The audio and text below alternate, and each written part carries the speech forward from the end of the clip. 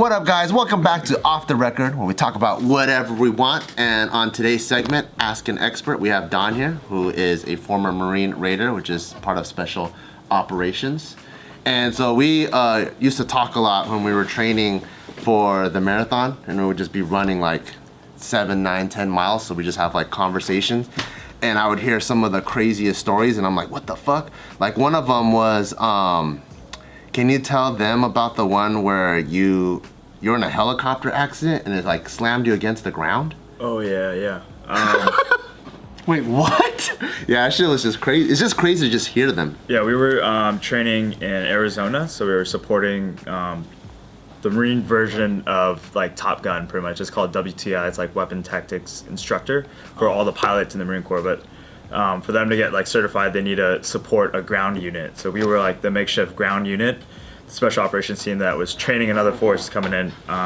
So anyways, it's kind of like role playing a little bit. yeah, role playing, LARPing. Yeah, but people die and get injured in military LARPing all the time, right? Yes, unfortunately. Yeah. But for this specific scenario, we were supposed to go do a insert at nighttime. We were flying on CH-53s, which is like the really big helicopters. It's like the ones that carry the Transformers in Transformers. Oh, hell yeah, dude. Yeah. But one of the sensors was coming out, so we were coming on the final approach for landing. I think the ground sensor was out, so when he was coming in for the landing, the front rotors or the top rotors hit the building in front of him. Like in the movie, like Yeah, like it hit the building, and it was like sliding forward. And as soon as that happened, it lost control. So the back tail of the aircraft was bouncing back and forth. And me and my friend was unhooked because we get the 30 seconds call. We're supposed to get ready to drop the ramp and help everybody out. So we were just slamming up and down on top of the back ramp until the aircraft strapped. And the tail rotor actually ended up breaking off. Oh shit. Yeah. And it cracked open, and then you guys could see nothing but air and shit? Well, it was pitch black, and we had night vision on, but our partner nation force, which is other Marines, didn't have it. So like we were like, oh shit, we got to get off this helicopter right now. So we're trying to get people off, and they were about to walk into the tail rotor. Oh shit. Yeah, but luckily we pulled them off. Like because you could see, right? we had night vision on, and they didn't. Dude, is the pilot in training too? Like, what's... These are supposed to be the best pilots in the Marine Corps. They're going through a course to get certified as instructors, pretty much. Does he fail because of that? I mean... I'm pretty sure. Yeah. Yeah, there was like a whole investigation Did for it. anyone die? No. But wasn't that's a mechanical malfunction, right? But he should have prepped for that. He should have prepped for it, and he should have understood that the sensor was out, and then accounted for it. Because a lot of times when helicopters land, it's we call it brownout scenario. So much dirt kicks off the ground that it floods out their sensors sometimes. He should have been able to kind of adapt to that situation. So he put everyone's lives in danger. For sure. Damn, that's crazy. What kind of injuries did you have from that? I had concussion. Like my neck was swollen just from slamming up and down. Were you, when you get pretty much it. slammed up and down, were you like knocked out? Were you just laying on the floor? No, or no? I was not knocked out. I thought I was gonna die though. I peed myself a little bit. I'm not gonna lie. Oh shit! Yeah. But I mean, being in a air like any type of flight, and you're just going up and down, you hit the top of the airplane or anything. Bottom, hit the top. That's like boom, boom, like that, right? Like a cartoon. Yeah, I mean, I didn't know if we were back in the air or if we were on the ground or what was going on. It was just Because you couldn't see anything. Oh fast. my god! Yeah. And how many people were in there with you going up and down? It was only me and my other buddy that was not seatbelt in. Yeah. Fuck! That's crazy. And then when you go home that night, do you go like, why the fuck did I do this? Like, I just wanted to know what happened. or did you go to the hospital that night to get x-rays or like? Yeah, we went to like the BAS or whatever and just Yeah. get checked out. Did you change your pee-pee pants? I didn't change it till afterwards. Oh, shit, dude. It was only a little bit though. Oh, okay, that's It was good. like a little dribble. Did you ask the other guy if he had a little dribble too? Or? Yeah, he did too. It's natural though, dude. Oh, dude, I would shit myself straight up. I think I would just die or some shit. I quit the military after that. Holy shit! Dude, when people are on an airplane and somebody's freaking out about turbulence, or you're just like, You go, shut the fuck up. Yeah, dude. Military helicopter accidents and flight accidents happen so many times. I had like, there's 2 Marine Raider flights. One helicopter that went down, they lost everybody. Another one, a C-130 just blew up in midair, lost everybody. like two. Both in training? Yeah, both in training, Marine Raider teams. Same team number. Same pilot? No, we can't die twice. I know. But yeah, crazy. It's the same dumbass that crashed the helicopter. So like you get one more chance. Okay, two more chances. Yeah. So like, I'm assuming that everything happens like in baby steps, right? Where like you go to boot camp, you go to all these different things, and then your tolerance for what is crazy to the normal person becomes normal, right? Like, so like when you're out in combat and all these things, like, is there ever a time where you get used to it? Because I'm hearing like you're just used to like bullets going phew, phew, and you're just like not calm, but you get used to it. I don't know how to explain it. Well, I guess you're just more familiar with the effects of that whatever situation you are. So like, hey, if you're getting shot at, if you don't hear like that when the sound breaks or the round breaks the sound barrier and it's like snapping by you, like when you're at the range and you hear all those snaps across you, it's close. So you should put your head down. But if you just hear rounds like coming past you and it's not, and it's already dying down, you're like, okay, maybe it's not accurate fire coming at me. Maybe I can take a second, make sure I know what's going on with the situation, and then get down and get covered. In the beginning, though, like breaking your first cherry in combat world, right? Were you screaming? Because I would have been, son of a, shit. I hope all my training would be working, but I don't know, like it's the first time. And in the first time, did you go as infantry or did you go as special ops? Infantry. Yeah, I was 18 in Iraq the first time, but 18? yeah. Damn, you were 18 when you saw combat? But I pretty much Pete again? like blacked out ish. What do you mean, like you forgot? Yeah, I can't remember much of it because It was just such a shock. so scared, so much adrenaline pumping. Like. So what is your background like? Like you born here or? Yeah, I was born and raised in Long Beach, California. And then did you like grow up seeing violence or anything like that? I mean, I grew up in Long Beach, so there's a lot of violence around you. But I mean, my dad was an Asian dad. Yeah, he beat the hell out of you too. Yeah, I got jumped in a few times in high school, but not like nothing. No gang violence, no like gun shooting in high school or anything. So the first time you actually saw combat, gunshots, all that was in war.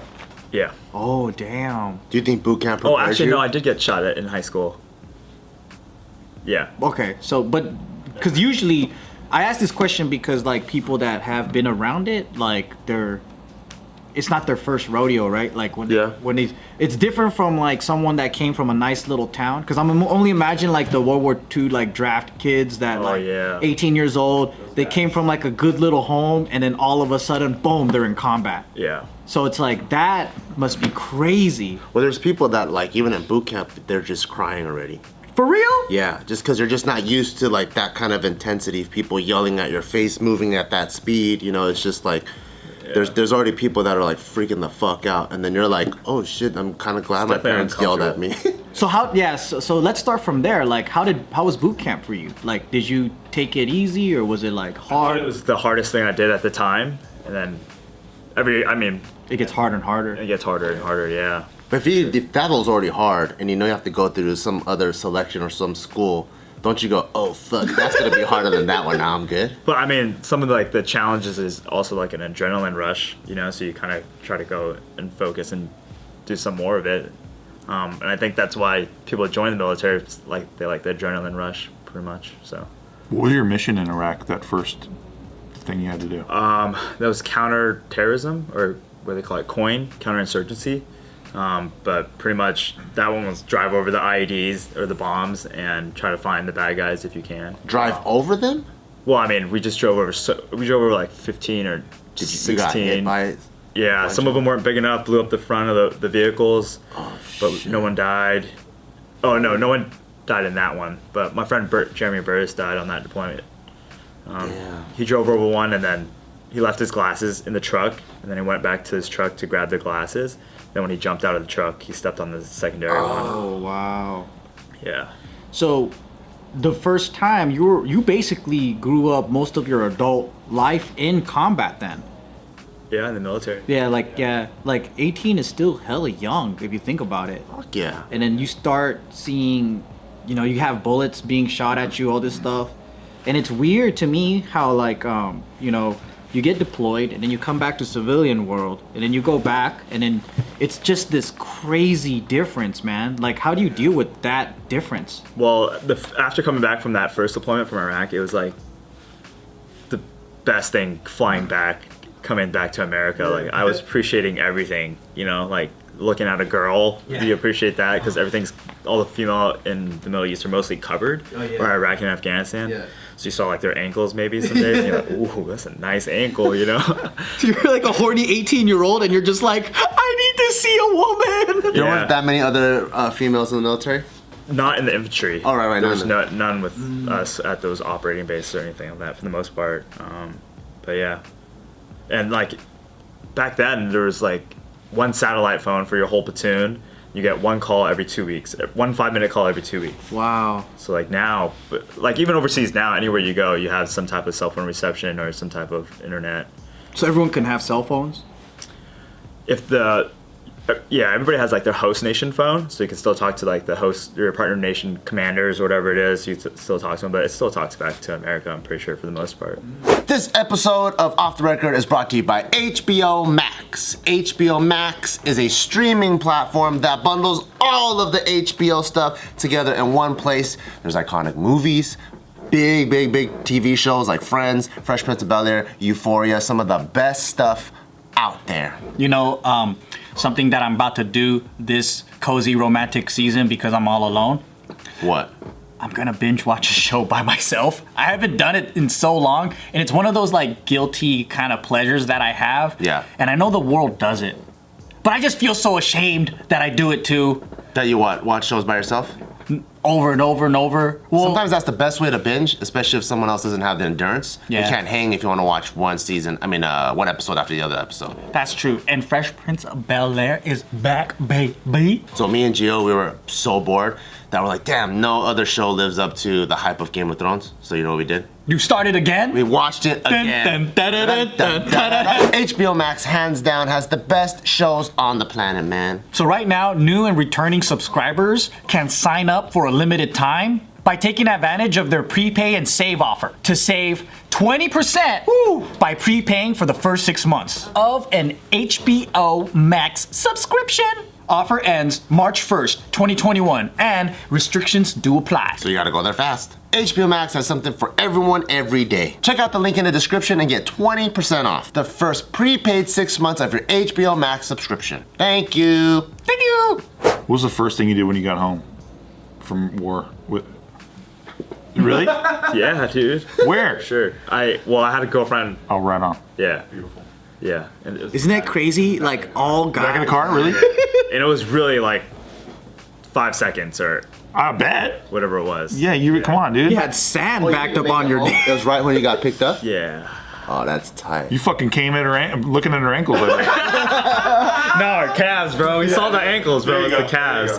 That's crazy. Damn. Yeah. Eat good food. In and out. Went to In and Out. What made you want to go back? Like, because after all that, you're just like, man, this is crazy. It wasn't until like my second deployment to Iraq that I wanted to do something more. Because that first one I was just in shock, but then I still had to finish the rest of my first enlistment. Yeah. You know, so it wasn't really my choice. So what does that mean? You have a contract of a time you're supposed to serve, right? Yeah. And then so when you get activated, that means your unit is called to do the nation's duty and go out to wherever it's deployed. Exactly. So you guys did the first tour. When you came back, you were still on contract to go back? Exactly. Yeah. So whatever unit's going next, and you're still with that unit, it's up to them where you're pretty much going. So you went back, and then you're just like, all right. But what was it like going back the second time? Was it easier? Was it? It was a lot easier, for sure. And I was a squad leader for the second one, so I was in charge of people, and then I got to see more. And then we actually did a cordon. So a cordon's like if someone's coming to do a hit on a building, you're the force around that building to make sure you isolate it, no one comes in, and as well as It's kind of like security forces. Yeah, so you kind of restrict the people coming out as well. And then we had a Navy SEAL team come in and do a hit on that building. They actually hit the wrong building. They hit the building next to it. You're all like, hey guys, it's over here. Fight me over here, guys. Yeah, pretty much. But I was like, oh man, these guys are so cool. You know, they come in with like tennis shoes, cool guns, baseball hats, like that's what was like my first experience of like special operations. I was like, And you were like, I want to do what they're do doing. what they're doing, and I'm out here sitting in the truck waiting for these guys to hit the building. But in my head, I'm like, I want to go in there and shoot the bad guys. I want to go hit the wrong building. Yeah, they actually had their dog bite off a calf of this girl that ripped her calf, Oh shit. and they went to the next building, hit the building, and then they left the girl for us to deal with. That sucks. Yeah. Damn, I'm sure there's a lot of mistakes that happen in war, and that just sucks. But that's also like, when you're back here, that training, it's almost like if you play a game, you know how like they almost feel like going to Iraq or going into a theater, that's like game day. So so when you're training, like when you're like running practice, like basketball or football practice, that's what training back at here is. It's just that you're training with like lethal forces, and that's why people can die during practice. And everything they do to train you is always about like, oh, kill, kill, kill. So like it's kind of like a brainwashing in a type of way. Yeah, I mean, you are One a warrior. ultimate goal. Yeah, like that's your job. Like it's a warrior's job. Like you're not there to make friends.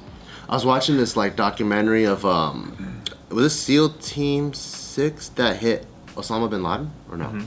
Like they already knew the building, and then they Built it. They built it, right? So they Yeah. knew exactly what the build. They got the blueprints. They built the building, and they spent like 6 months running plays, pretty much, right? Like that. Exactly. Wow. Did you guys in the once you get to special operations for your missions? Did you guys have that kind of like level of like rehearsal? Not with my team specifically. So when I was in Afghanistan, we were we had a mission called VSO, Village Stability Operation. So they flew us in, and we put into a village that there's Americans, or maybe Americans been there, or maybe we were placed in a team where no Americans have been, and you're pretty much sent there to build a militia to defend themselves from the Taliban. So how do you become friends with the locals to be like, all right, we're here to help you guys out so the Taliban doesn't come over here? Whatever like objectives like their village elders have, we try to help them out, and everybody talk to wants them first? Yeah, and everybody doesn't want the Taliban to rip them off and take all their poppy or whatever it is, or their farms and stuff like that. So we talk to them and stuff.